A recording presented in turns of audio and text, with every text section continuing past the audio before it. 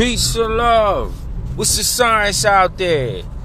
The name of this segment is called Protect Your Mind, Body, and Heart.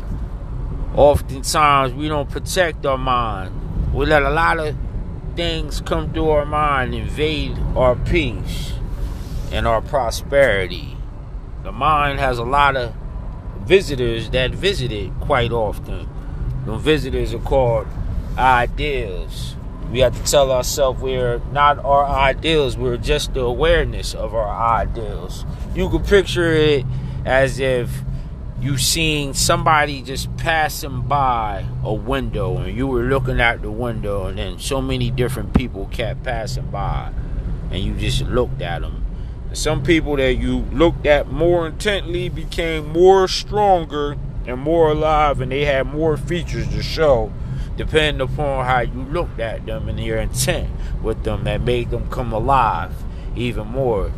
That's how ideals operate. The more energy that you put into them or focus on or pay attention to them, they become stronger and they become more alive. But you're not those ideals. And you can protect your mind from those type of thoughts or any type of thoughts to invade your place of peace. The same with your body.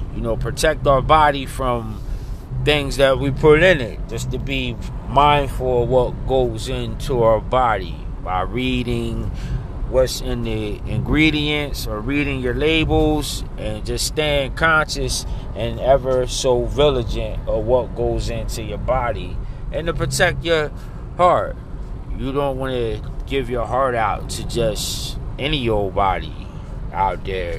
Your love. I mean, you can give love out universally, but on a one-to-one individual basis, it should be earned before you give that up to somebody, knowing that you have their full trust, they're in your best interest, they love you, and they want to see you flourish in life. Then you give your heart to that person, and they'll take great care and responsibility of your heart. Peace and love.